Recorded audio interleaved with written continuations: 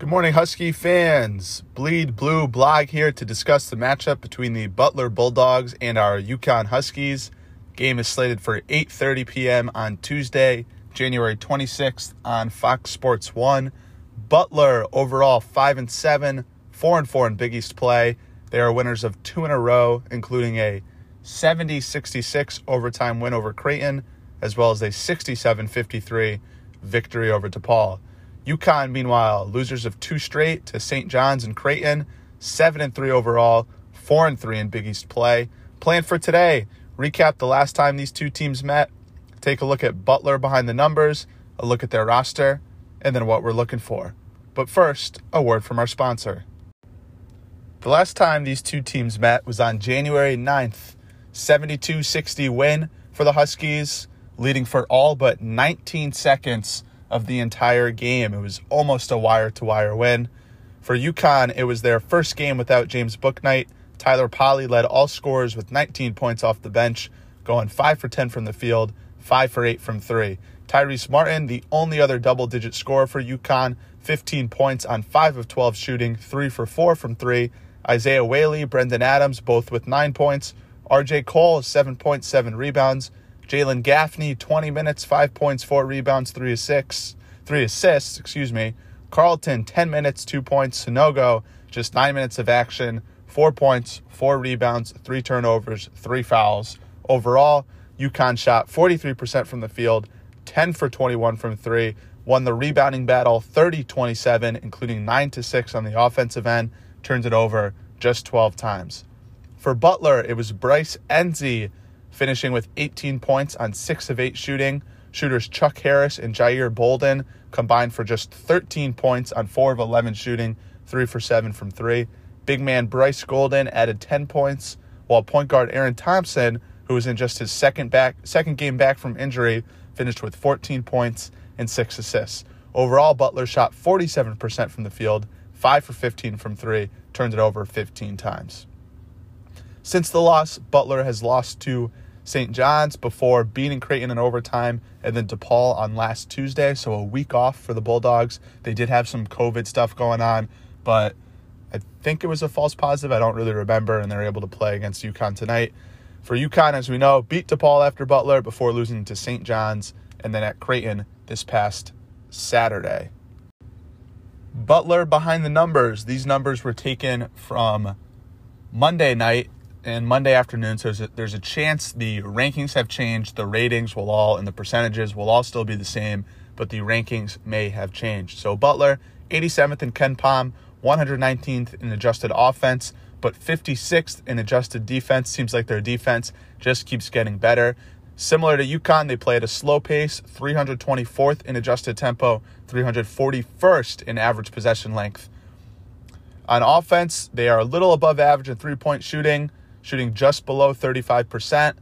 They though rank close to last in free throw shooting. On defense, their three-point D, which ranks 247th, is not very good. However, it has improved since the last time these two teams played, so it is improving. They don't really turn opponents over that often, ranking 250th in defensive turnover percentage.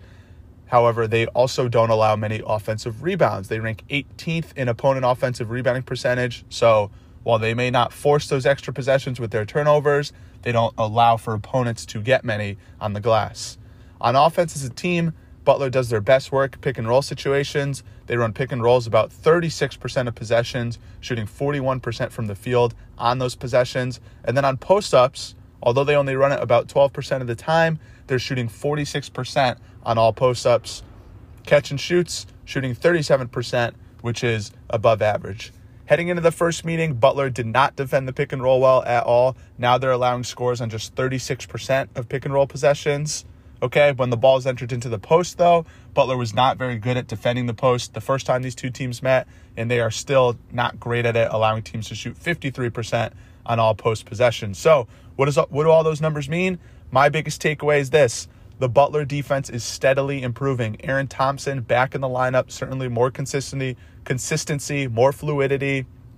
LaVall Jordan finally starting to get his guys to play the way the team wants to play, defensive-minded. So while UConn did score 72 points the last time these two teams played, the defense has just steadily been getting better for Butler, so be ready for that. Now we're going to take a look at the Butler roster.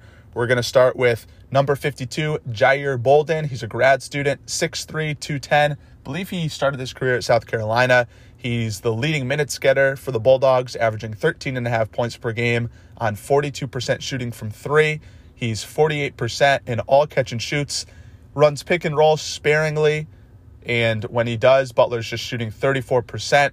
They do run him off screens 26 times, shooting 41% coming off screens. He's 17 for 50 off the dribble, and he's coming off a 5 for 12 performance from deep against DePaul. Jair Bolden is a knockdown shooter. He has range. UConn did a great job in the first matchup, not allowing him to even get three-pointers off. Number 2, Aaron Thompson, senior guard, 6'2", 195. Averages about 33 minutes per game, 13 points, 4.3 assists. He shoots 59% from the field. However, 1 for 3 from three, meaning he is not a three-point threat. Okay, he's runs pick and rolls often, 87 times so far this year, despite missing, I believe, 6 or 7 games. Butler is shooting 41% on all of Thompson's pick and rolls. He keeps it about 50% of the time. He will reject pick and rolls, and on his keeps, he's shooting 50%.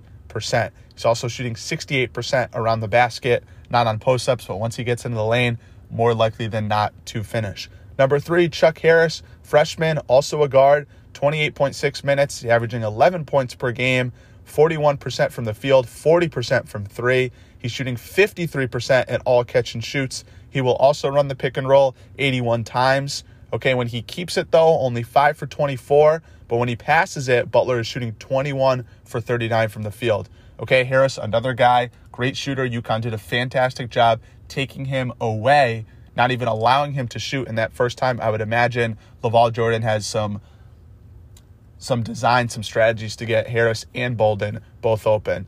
Bryce Enzi, number 10, he's a redshirt senior, 6'7", 230.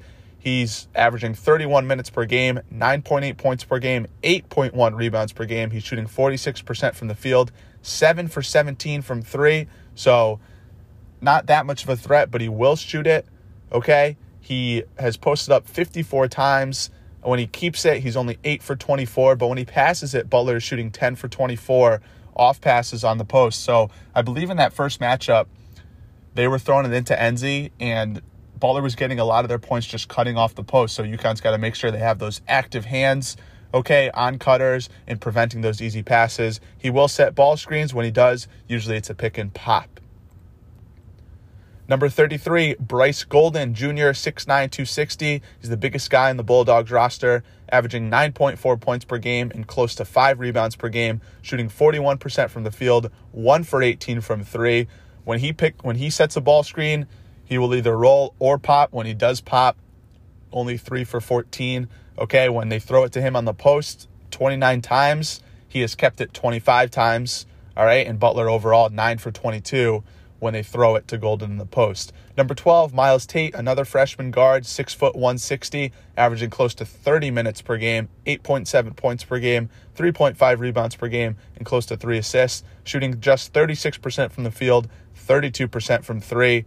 Catch and shoots only 11 for 36. He's been used the most in pick and rolls this year. Thompson, if he was not injured, would definitely be the most, but it's been Tate used on those 96 pick and rolls. Butler shooting 45% from the field. When Tate keeps it, just shooting 33%, and he's 7 for 28 off the dribble. Last guy we're going to talk about, number 5, Miles Wilmoth. He's a freshman, 6'9", 250. He's a big man. He's getting less than 18 minutes per game, only averaging about 3 points per game, but he's slowly making his way into the rotation. All right, on the year, he's 3 for 7 from three, but 3 for 6 from three in the last 2 wins for Butler. He's been a very good defender. He's a versatile defender, gives LaVall Jordan another front court player who can also switch out to maybe a more athletic wing. He actually played over Bryce Golden, a senior at the end of a junior Golden, but still he played over Golden at the end of the DePaul game. Okay, so Jordan is more than willing to go with the freshman Wilmoth. On to what we're looking for. So first, can UConn bounce back? Losers of 2 straight. Hurley's called on even more passion and more leadership, specifically from R.J. Cole and Isaiah Whaley. He's called more from his seniors in general, Polly, Whaley, Carlton. But we're going to start with Cole. Cole, first-year player, asked to deliver a lot with Book Night out of the lineup. He's been a consistent primary defender on opposing teams' point guards. It's a league loaded with talented guards. Okay, so he's been asked to do that. He's been asked to lead this team now, both by his play and his actions. He's been tasked with setting up the offense for poly threes, for Sanogo on the block, for giving the ball to Martin in playmaking positions. And now he's being asked to provide even more scoring, similar to what he provided at Howard. So again, heading into the year, it was almost expected that Cole would be this, sure thing as a scorer. Okay, but clearly taking some time to adjust to this level of play. All right, and I think despite these last 2 games being losses, I believe we are seeing a small shift in offensive production from him. Knocked down multiple threes against St. John's, had success when he was aggressive versus Creighton, particularly in the second half, particularly late in the first half, I should say, and particularly when he was aggressive off ball screens. Okay, so tonight he'll be going against Aaron Thompson, who's great in the pick and roll, great on offense, so Cole will have to deal with that.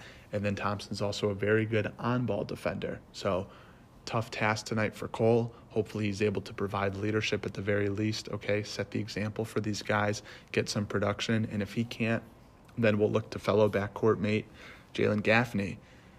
So Hurley had quotes about Gaffney. We need to see 20 to 25 minutes next to his name consistently because of his playmaking ability. He's only played 20-plus minutes in 2 of the Big East games, first being the home one against Creighton, and then in the last Butler game, he played exactly 20 minutes. Put together a nice game, 5 points, 4 rebounds, 3 assists. You just hope he can continue to positively impact the game in any way possible when he's out there, continue to develop confidence one possession at a time. With Gaffney, if Gaffney's not producing, then you're really relying on Cole. You're relying on Adams, okay, who Adams, while he's, we need more of him. Early had comments about some more offensive confidence from him. He's not really going to be your primary or secondary option as a playmaker. So hopefully Gaffney can continue to step up, all right? And if not, then it's going to be back to relying on Tyrese Martin. So on to our next point of Tyrese Martin. 12 shots against Butler the first time around, 14 shots versus DePaul, got to the free throw line 8 times, 11 shots against St. John's, 8 free throw attempts, but just 7 shots against Creighton and only 2 free throw attempts. So heading into this year, I'm not sure if we were expecting Martin to be a go-to guy in the offense, but with Book Night out, the offense being stagnant, with the games he showed against DePaul and then Butler, it seemed like he is turning into an option. We just need more consistency out of him. So something to monitor here. Early in the game against Butler the first time, we ran multiple sets to get him the ball in the post. Haven't seen him in a while. Only 7 shot attempts versus Creighton. Wouldn't be surprised if Hurley goes back to that. Try to get him going, try to get him easy touches in the post. Maybe he gets fouled, okay, or maybe he can have easy finishes. Speaking of getting the ball in the block, Sanogo, been our most consistent, most relied upon scorer, operating out of the post. Hurley's designed more offensive sets to get him the ball in position to score. So Horns rip set, evolution of our floppy set, which now involves a block-to-block. Also ran this simple just wing entry into a block-and-block, trying to get Sanogo the ball. So expect more variations of those. Post-ups this year, Butler allowing 53% shooting. Bryce Golden, their biggest player, allowing 67% shooting on post-ups. Enzi, 5 for 8. Harris, who's a guard, so maybe that's Martin, going up against him, allowing 6 for 10 on post-ups. We've also evolved our high-low set, right? Sanogo, so let's say the ball's on the right wing. Sanogo sets a ball screen. He dives to the hoop. We throw the ball to Whaley, who's popped to the top of the key. We then look for the high-low from Whaley at the top to Sanogo on the bottom. We've evolved that into our ball screen continuity offense. Currently, it's our pinned tweet on Twitter, @BleedBlueBlog. Check it out. We do a very in-depth breakdown of what it looks like, okay? It just basically involves moving the ball side to side, okay? Guys going back door, constant ball screens, rolling, replacing, all that. So I like this set. It's completely different from our other sets we've been running. Our offense, which has used ball screens mostly in transition or end of shot clock situations, become a major piece now. Because why? Because opens up multiple ways to get Sanogo the ball in the post. Now we're not just relying on those block-to-block screens. Okay, it's a different look for opposing defenses. With this ball screen continuity set, we can either throw it to him on the high-low, which we've seen, or on the roll, which is something he needs to improve on, making a play while catching it on the roll, okay? It basically opens up, creates a weak side or an empty side with no weak side defender, okay? It also allows for more driving lanes for guards, more space to get downhill, get into the paint, make a play. Cole very successful in the pick and roll. Howard slowly coming along now. Gaffney better in the pick and roll the last few games. So Adams even able to get into the paint on the pick and roll. Okay, so you hope with this ball screen continuity set, all right, you're opening up different options to get the ball to Sanogo, and then more space for your guards to make a play. And also when we run it, basically the way it's run is, if Sanogo's rolling to the hoop, Whaley or whoever our 4 is going to pop to the top of the key. Okay, and this is where Whaley needs to shoot the 3, because if this is going to be our offense, he's going to get those clean looks because teams are going to sag off him. So he has to shoot it. If Polly was a better passer, specifically post-entry passer, he would be lethal in this position because teams would have to close out hard on him, and then it would allow for easy one-on-one post offense for Sanogo. But with Whaley not being a threat, teams can sag off him, and now Whaley's got to throw it over 2 guys into Sanogo, okay? So for now, for Polly, as Hurley said, improve as a defender, improve the way he comes off screens constantly. He's flying out towards the perimeter for threes, all right? He's got to start curling, cutting backdoor, fading, etc. But again, that ball screen continuity offense, okay? I hope it's something we continue to see because I think if we're going with the two big lineups, it still creates enough spacing for Sanogo on the block or Whaley perimeter or mid-range shots, and for guards driving to the hoop. And then quick note about our defense, Butler's offense. Butler goes to the pick and roll a lot, 36% of the time. Have to do a better job at hedging out on the ball screens and then returning to the roller, okay? Because if we take too much time returning to the roller, our weak side defender or our MIG, okay, has to wait, keep tagging the roller before getting back to either Harris or Bolden, good shooters. Against Creighton, it was Ballack and Mahoney, okay? And there were a couple times where Sanogo was hard hedging, okay? And the point guard or Zagorowski would throw it to the wing, and Sanogo would turn his head and ball watch rather than just sprinting back to his guy. You know, obviously he's a freshman. It's a very demanding pick and roll coverage, but by not returning to the roller, you're putting your MIGs in tough positions because they have to stay too long tagging the roller, and then it opens up those wide corner threes.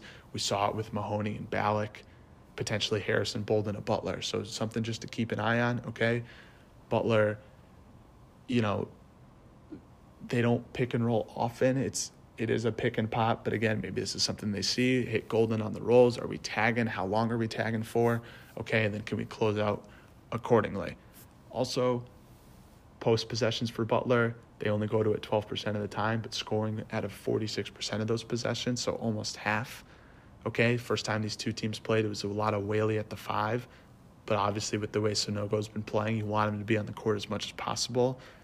So need Sanogo to clean up returning after the hedges, also limiting those post fouls, okay, and just sliding his feet, keeping those hands up so that way he can stay on the court. And then the defense just in general needs to be better, okay? It's what you hang your hat on, your defense. St. John's loss was tough because your defense wasn't able to come through for you when you needed it to. It's better against Creighton, but when you aren't scoring a lot of points, you just can't afford to not get stops, okay? Creighton 15 for 26 in the second half from the field, okay? So just too high of a percentage. So, and just a reminder of what we've discussed in the past, the more the ball has energy, the more everyone is involved, the more you see the ball goes in, the more inclined you are to go a little bit harder on the next rotation or be a little bit more engaged off the ball or be a little bit more on your toes to prevent the drive. So, again, hopefully this continuity ball screen set helps with, you know, the ball has energy portion of it. Last thing, UConn, while they haven't been able to convert on second chance opportunities, they do rank third in offensive rebounding percentage. Butler, meanwhile, ranks 18th in opponents' offensive rebounding percentage, meaning what? They don't allow many offensive rebounds, just 9 in the first meeting. So UConn will continue to pound the offensive glass, but might not get as many extra possessions as we've become accustomed to seeing in the last few games. If not, look for UConn to try and get out in those advantage situations. Butler likes to play slow. They've done a really good job dictating tempo in their last 2 wins. First time these two teams met, UConn did take advantage of those advantageous situations of 5-on-4, 4-on-3, and executed pretty well. They were able to find Polly early and often. They were also able to find success out of their secondary offense, especially into the post, okay? Just kind of throw it around and 4 out, 1 in, looking for Sonogo. So maybe, again, Sonogo again tonight. Maybe Carlton, who's been called upon to make something out of his last season. Looked like in the Creighton game, couple possessions where our secondary offense flowed into the continuity ball screen set, which I like. You're immediately putting pressure on the defense before they're set up. You're reversing it both sides, already getting backdoor actions and pick and rolls.